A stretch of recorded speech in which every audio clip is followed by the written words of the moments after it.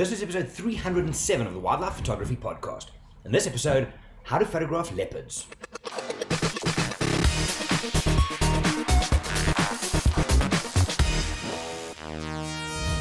Hey everybody, my name is Jerry, I'm from Wild Eye. It is Friday. I was supposed to get this episode out yesterday, but it kind of ran away from me a little bit.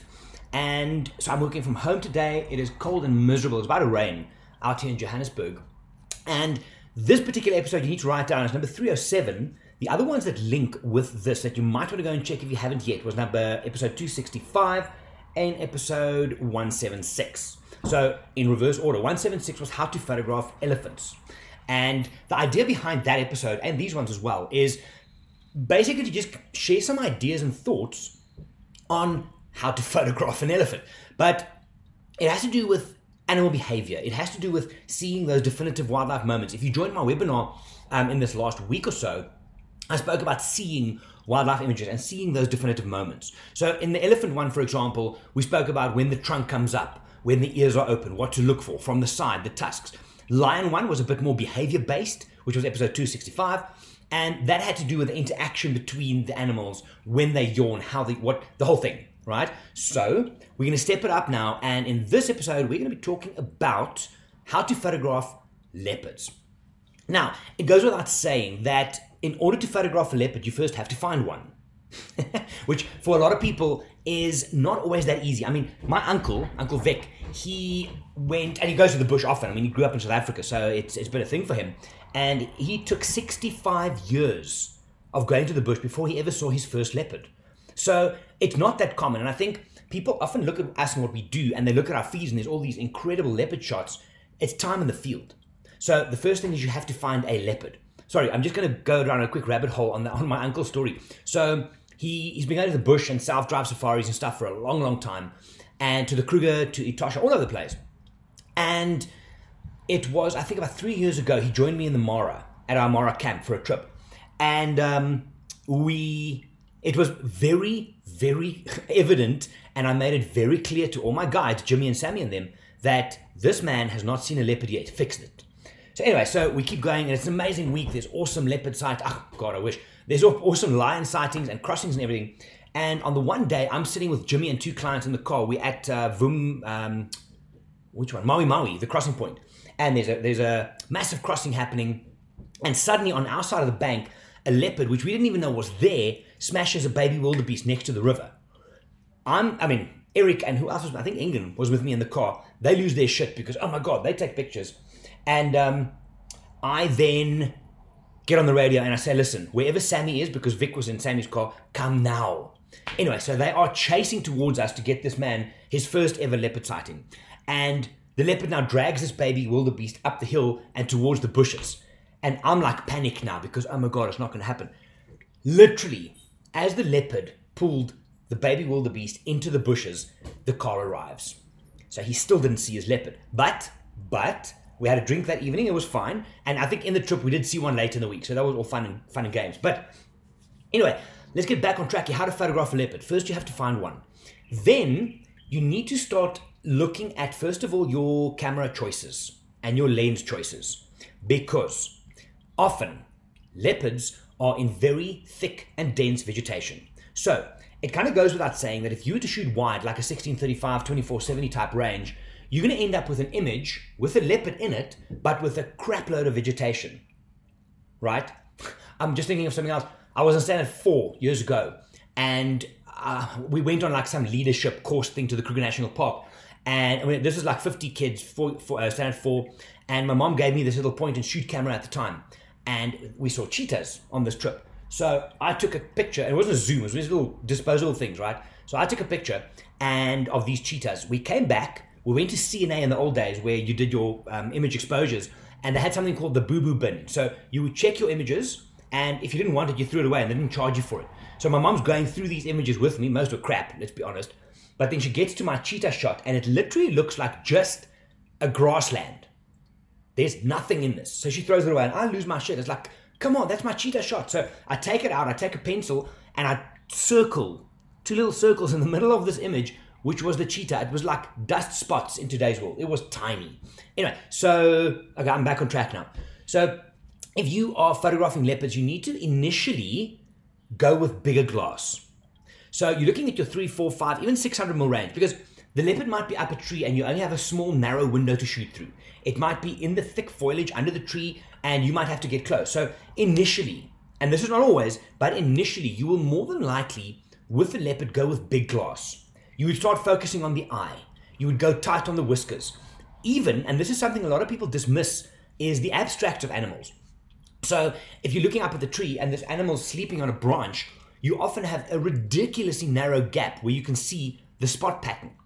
So in that instance, beanbag your camera, or if you have a tripod, if that's your thing, beanbag it, manual focus until you hit the focus on the pattern of the cat, and then shoot. In that instance, you want to use a super, super shallow depth of field. So on your long lens, it's probably about an f4. If you're shooting a 400 2.8, even better, or 300 2.8, also good.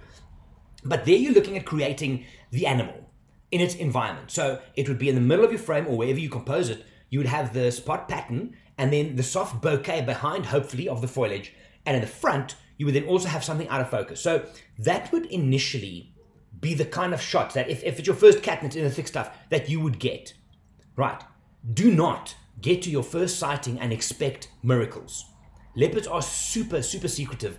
And the stuff we often see on Instagram is the exceptions. Them walking everywhere and just in the open. It does happen. But prepare yourself for not having a clear shot. Right. I think also a lot of people are too obvious with their photography in that they only shoot the straight up things. So when you start shooting like the patterns through foliage or through leaves in a tree or whatever the case might be, right? You are basically telling the viewer of your image the story of that animal. It's a personification of the secretive nature of the cat. He's in the foliage, you can almost not see him. So that's the first thing, right? Now, let's jump through a different few scenarios here. Yawning. That's very similar to lions. So you can go and listen to episode 265 and the yawning thing. But leopards do a very similar thing when they yawn. So depending on, and this is one mistake that a lot of people make, depending on the direction that the cat is pointing in at the time that you want to make your image. Let's say it's facing you, right? People zoom in and then they wait for it. Go portrait orientation. If the cat is facing you and it's going to yawn, turn portrait orientation and zoom back a bit. Let me tell you why. Portrait orientation, the energy when a cat yawns directly at you is up and down because you're going to see the bottom and the top teeth at the top and the bottom of your frame, right? So that's first. So enhance the visual energy that's going up and down by composing in portrait. Okay, then here's another thing. People zoom in too tight when this happens. What happens when he's yawning? They will drop the chin slightly, the tongue comes out slightly, then they do a little bit of dip of the head and then they move up as they open the mouth. They move the head up quite a bit. So if you are too tight to start with, you're more than likely going to chop the head off. Or, even worse, you're going to chop the bottom of the jaw off. So rather pull back a little bit on that yawn facing you and crop in. Way safer. Now, if the cat is, for example, facing one of the sides and it also yawns, I would again, if you want to do a side profile of the cat yawning, same thing applies. Don't zoom in too tight. Give it some space at the top and bottom and crop in if necessary. If you further back, then you could probably look at a landscape type image. And depending on which way he's facing, so let's say he's yawning to the left, give me more negative space on the right. So I give my viewer's eye somewhere to run to. Okay, so that's the yawning. That's the kind of basic stuff. Now, leopards walking. A leopard walking is very, very similar to that of a lion. Obviously, the big cats all have this kind of, almost like a John Travolta strut happening at times. But the way a cat moves, you can see by the way that they move what they're going to do and what their mood is. And this draws through all of wildlife. I mean, the way, and you can look at your dog, how he's walking when he's excited, when he's sad, when he's hunting a dove or whatever it might be. So you need to still pay attention to the following things when you photograph a leopard walking. And this is either from the side, diagonal, or straight from the front. That foot position, right? You do not want to get, and look, again, guys, these are just suggestions, but from a dynamic energy point of view in a frame, you do not want to get an image where all four, the animal's feet, the leopard's feet, is flush on the ground. Because it feels static. In a video, it makes sense, but it feels static in an image. You want to have at least one of the feet up off the floor, and preferably one of the front ones. Now, it's just not going to be up in some awkward kind of way. They step, and then the back foot swings through, and it's got like a little bit of a bent wrist idea, and then it flops it down. Your prime shot is when, so I look at the 2 front feet, so my left foot is planted, is when the right foot swings past, it's still got that bend in the wrist, if you will. It's just past the front foot before it starts straightening out. There's gold, because it implies movement. Okay, that's for coming towards you diagonal or side to side. Now, the tail. Lions' tails they're very useful for them, and they make a big impact on our visual imagery in our photography. And leopards even more so. When leopards are walking, and they are 100% calm and easy, and they do not want to hunt, they curl their tail up in like a big C. What that does, from a behavior point of view, underneath the tail, there's a flash of white fur. Now that makes them super visible. So in the animal world, think of it as a peace flag, if you will, a white flag of peace, right? That's telling everybody, and the birds and the squirrels, all the things that would normally lose their shit when the leopards walk past, that I'm not hunting, we're good. They're still going to alarm call, but he makes himself very visible by popping the tail up. Think of that popped up tail when you are photographing the cat moving.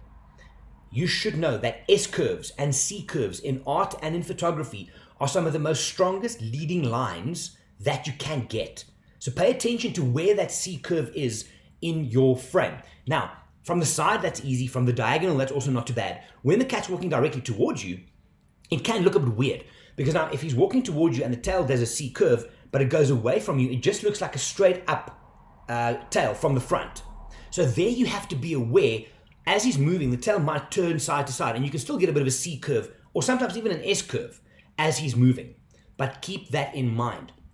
Now, if we stick on the tail theme, sometimes, if you're lucky, you get 2, 3, sometimes even 4 leopards together if you got a baby, and a mom, right?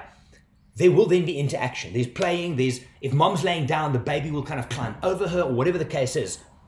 The problem there is people, first of all, lose their minds because, holy shit, this is an amazing sighting, right? But once you calm yourself down to a mild panic, start looking not only at the technical variables, but also at the behavior that's happening. If, for example, there's a small cub that's going to climb over mom, right? Don't pull back all the way. Don't pull back all the way, because the small cub's going to disappear, and the theme that you're trying to show me isn't there anymore. Zoom in tight, slap on the 600, put a converter on, and get the cub climbing over mom, where you just show mom's body and the pattern in the front with the baby climbing over it. You don't have to be a rocket scientist to look at an image and see, there's another leopard in here and it's bigger. So we need to give the viewer of our images a little bit of credit and allow them to run with it a little bit in their mind. I think that's a big deal. Okay, with this interaction stuff, what will often happen, 2 things, and this is the same with lions, is mom's laying down, she's super chill, right? The 2 babies are playing, and then they come with her and they bite her tail and they climb over her. It's pretty awesome. But then once in a while, she might snarl at them. So if you are in a situation, if you're not with me, so I can prep you for that because we'll see it coming, then just be aware. If you see it once, the pattern will repeat. And the baby might come and scratch at mom, and she might snarl at him. At that point, where is your focus? Your focus needs to be on mom's face, because that's the intensity, right? The snarl at the youngster. If the youngster is at the same focal plane from you, depth of field not as important. But if the youngster is just behind the subject, then you might want to increase your aperture to like an 8 or an 11. So you get enough depth of field to get both sharp and in focus. Again, with any fast moving action, don't zoom in too tight. You're going to cut stuff off. Rather zoom out a little bit and crop in by 5 or 10% after the fact. The tail. When there's interaction with leopards, that tail sometimes flick, especially if it's hot and especially if there's insects and stuff around. And that tail will flick every once in a while. So the tail's laying down, the female or the male's laying down, whatever, and the tail will flick up and it makes the C curve and down. And it flicks up, C curve and down. If possible, try and use that as a compositional element. So if there are 2 of them and they're playing, imagine, and you have to kind of dream big in these moments. You have to see big, right? Like the what if. I've done this often on trips where I say to people, we're looking at this sighting and it's kind of dull. It's okay, but what if? Let's run some scenarios in our mind. What if that leopard now jumps and the other one curls its tail? Or what if they walk together and the one curls the tail and it goes around her neck, whatever. These things happen, but you have to be aware of it. The tail on a leopard is something that if you have a very active sighting, and some of you might try this, I challenge you just to photograph the tail because it tells us a lot. And that C curve and S curve that it makes can be used phenomenally well. I've even seen a couple of images, I haven't got this personally, where the leopard was on like a termite mound. I think it was a female. What was her name? I should know. It was a white damn female in Sabi Sands. She was up on a termite mound. And if you can imagine looking at the scene, she's kind of not flush looking away from us, but she's 45 degrees turned away from us. So she's kind of facing away at an angle. She looked over her shoulder and she popped the tail. Phenomenal natural framing. So it's basically, what I'm saying to you is, if it's hot and you see the leopard's tail very active, lose everything else, focus on the tail, and even if she's laying flat down, even position yourself so that if that flick happens, you could use it as like a frame of her face, of the cub, of the background, whatever. It's amazing. Now, let's take this up a tree. Often you spot leopards up a tree by the tail hanging down. Okay, so you'll see the tail hanging down, and at a distance, if you trained eyes, like sometimes you drive past a tree, and it's very, very unusual to have a dead straight branch hanging straight down from a tree. Branches normally have curves and leaves or whatever the case might be, but when a leopard is sleeping and it's dead out, then the tail hangs straight down. That's often how you find them. Now, that juxtaposed against, for example, the rough bark of a tree. So you can position yourself, you can put that tree in front of the bark, and then you can play with differences. You can shoot the tail with a very narrow depth of field and blur the tree, or you can shoot the tree and have the spots in the foreground out of focus. There's some options there. Also, if this cat is sleeping up a tree, what often happens is if they're really out cold, they are broken tired. They literally hang like, how do I do this? Almost like dirty washing over the tree, where they've got 1 foot on each side, back feet on each side, and they're just hanging on this branch.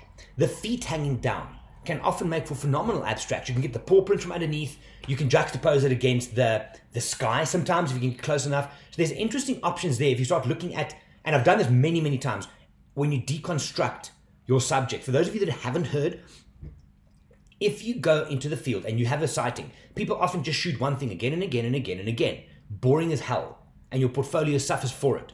So what I normally say to them is, okay, cool. Once you've got all your general shots, once you've used all your lenses, once you've tested all your creative possibilities with shutter speed and so on, then start deconstructing your subject. Now, what that means is, in today's world, if you go to some of these fancy restaurants and you order a lemon meringue, then they call it a deconstructed lemon meringue.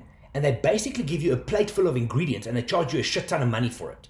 Okay, so the deconstructing of menus and of food got me to this idea. So look at the subject and deconstruct it. Focus on the eye, just the pattern, the whiskers, the point of the tail, the pad, the ears, whatever. So when it's static, you start deconstructing that thing. And a leopard spots, because it is such an iconic African print, if you will. Juxtapose that, put it against the sky, against branches, in front of the tree. If you have 2 of them, phenomenal, right? To have one in the front, one behind, I'm talking the whole screen, your whole image is full of patterns. The front ones are in focus, the back ones are out of focus. So you're creating that little bit of depth with the pattern. Now, one of the iconic leopard shots, I've got one, and I'm sure some of you might have it, but if you haven't, this is something to look for, is leopards, like cheetahs, and like I mentioned in the webinar yesterday, grizzly bears as well. When they walk, there's often a time where they'll stop, they'll look over their shoulder, and then they'll carry on. Now, either that position, or sometimes they're laying down. So picture this for me. The leopard is laying flat down, right? His butt is kind of towards us, and then his head's on the far side. If you are low down in your vehicle, right, and that cat lifts his face, you shooting, and you basically fill the entire frame from the bottom all the way up, because you're shooting portrait orientation, you fill with the print, but then the head is in focus. So literally, the entire image is made up of spots, but the head is a part of it. It's a beautiful thing. If you don't know what I'm talking about, drop me an email and I'll send you an example. I will. My email, jerry@wildeye.co.za. And that's something big to look for. Now, the other thing that is an iconic leopard moment is when they go up or down trees. Let's start down, because they've got to go up first. So when a leopard's going to go up a tree, often you can see where it's going to be. Because whether they have a kill or they're just looking, they'll walk and they'll look at the tree where they're going to go. It happens from distance, right? So once they get close to the tree, you already have to be prepped for it because they'll sit at the bottom of it or stand and they'll look up first. Now, the moment that cat looks up, you fire. There is nothing as beautiful as a close-up portrait of a leopard looking straight up. It is phenomenal, absolutely beautiful. Also, on a side, when that sometimes happens is when they're in the tree with their kill and birds like crows or vultures lands on the top. In the tree, they will also look up because they're trying to defend it. So keep that in mind. So then, this animal's now about to go up. What do? You have to decide for yourself. You are not going to pan it initially. Surely you're not, right? What you are going to do is you're going to pull back on your lens. You're going to flip to portrait orientation, more than likely because the action is going to go up and down, right? The action is going to go up and down, and you shooting in portrait will enhance that. And then what you do is you need to try and position yourself so that the tree and the cat is at the same focal plane, so i.e. the same distance from you. You do not then try and focus on the cat because you're going to fuck it up. You're going to miss that focus point. You focus on the tree because the cat and the tree is the same distance. So if the tree's in focus, so will the cat be. You then open up your depth of field, 5, 6, 6, 3, 7, 1, depending on where you're at and how far it is. And then you wait and you shoot. The moment you think he's going to go up, fire. And then afterwards in Lightroom, that's when you can choose the best one of the sequence using servo mode in Lightroom. So that's the up. If, however, and this is situational, if you have a tree in an open area like the Masai Mara, in the northern part of the Mara Triangle, and there's that beautiful escarpment in the back, right? And you've got this one tree, and you know that if that cat jumps up, there's nothing else. Then you could maybe pull back, right? If the light is right and everything, and you could then, picture this, have one of the umbrella thorn trees on the left, little umbrella at the top, you got the branch coming down, the leopards jumping mid-air up, and you've got this beautiful landscape image behind. So, that is kind of the secondary shot. Most people, if it's their first, second, sometimes even their 20th time, all they want is the jump. Then go portrait, zoom out a little bit, and crop if necessary. Now, when a cat's going to come down, right, they will normally take the path of least resistance. What that means is if they've been sitting in the V of a tree and the tree's leaning over to the right, for example, that cat's not going to jump down to the right because it's further down. He or she will come down and walk down as far as they can and then take the angle that's easiest. So if the tree's leaning from bottom left to top right, that's the road they're going to come. They're going to come top right to bottom left. And normally when they get close to the bottom, they do a jump. So keep that in mind again, is when they start coming down, and I used this in a webinar yesterday as well, is they have this walking action when they come down a tree where the shoulders and the elbow kind of pops beautifully. It's a very powerful moment. It shows kind of the power in the shoulders. But your peak action normally is going to be when they get to that point where they jump off. And that's your shot. So the mistake people make, and it's twofold, is when the cat even just looks to the ground, they start shooting. And then either they buffer, so the camera's memory runs out, yeah, or they stop because they think it's done. Don't stop until that cat's on the floor walking away. And depending on what camera you're shooting, don't keep it in. What you can do, is keep it in, right? And just shoot. And just keep shooting. That's how it's going to work. So those are just some of the ideas around how to photograph leopards. It's a beginning. What I have been thinking about is I'm going to try and do the big 5 on this. So I'm still going to do buffalo and rhino down the line. And we can then even go deeper and do second ones on this. And we can then go from there and even go deeper into the processing of it and stuff like that. So it's an idea. There's so much to these cats. There's the walking, the up and down. It's phenomenal. So when you next head out and you know there's the potential for you to see leopards, I highly, highly recommend, and I always do this with private clients going to a place for the first time, is go and look at videos of the animal. Go and look at pictures of the animal, because images will help you fill up your creative kind of storeroom. And when you see these things happen, you almost start getting a gut feel. I remember one of Jerry's shots. That's what I want to get. And by watching videos of the animal, you start seeing how they move. And that's vital, that you know how they move, because then you can know when that definitive moment is that you should photograph the cat. Right, guys, that's it. Just some ideas of how you can approach photographing leopards when you go on safari next. When that is, I have no idea. So just a bit of a quick, what should we call, housekeeping. South Africa's borders opened yesterday to international travel. However, there's a list of 60 countries which would not be allowed as of yesterday. This gets revised every 2 weeks. So every 2 weeks there's a new list coming out, and our government then kind of opens and closes certain countries to come and visit. Now, I literally, just before I got on this podcast, Engin, one of my very good friends and clients from Turkey, sent me a message, and he's super excited because Turkey's not on the list of countries that cannot visit. So what I would suggest is, if you are keen to start looking at Southern African safaris, drop me an email and I'll send you this list. It gets revised every 2 weeks, and let's plan to go and photograph leopards together. And then I can help you to do it. All right, guys, as always, thank you so much for your time. Thank you for lending me your ears. I'm going to ask one more time in this, and I might do this as a thing every episode, is the question of the day, right?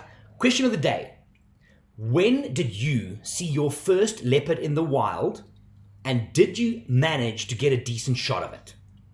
When did you first see your first leopard in the wild, and did you manage to get a good shot of it? Because often our first time is not the best, right? Anyway, that's me. Guys, wherever in the world you are, have a fantastic day. I will speak to you in the next episode. And like I said, I will be doing elephants. No, I've done elephants. What's the other two? Damn it, Jerry, you should know what this is. Oh, buffalo and rhino. I'll do those as well. And then we're going to go deeper after that. Guys, wherever in the world you are, good morning, good evening, and good night. My name is Jerry. I'm from Wild Eye. Have a good one.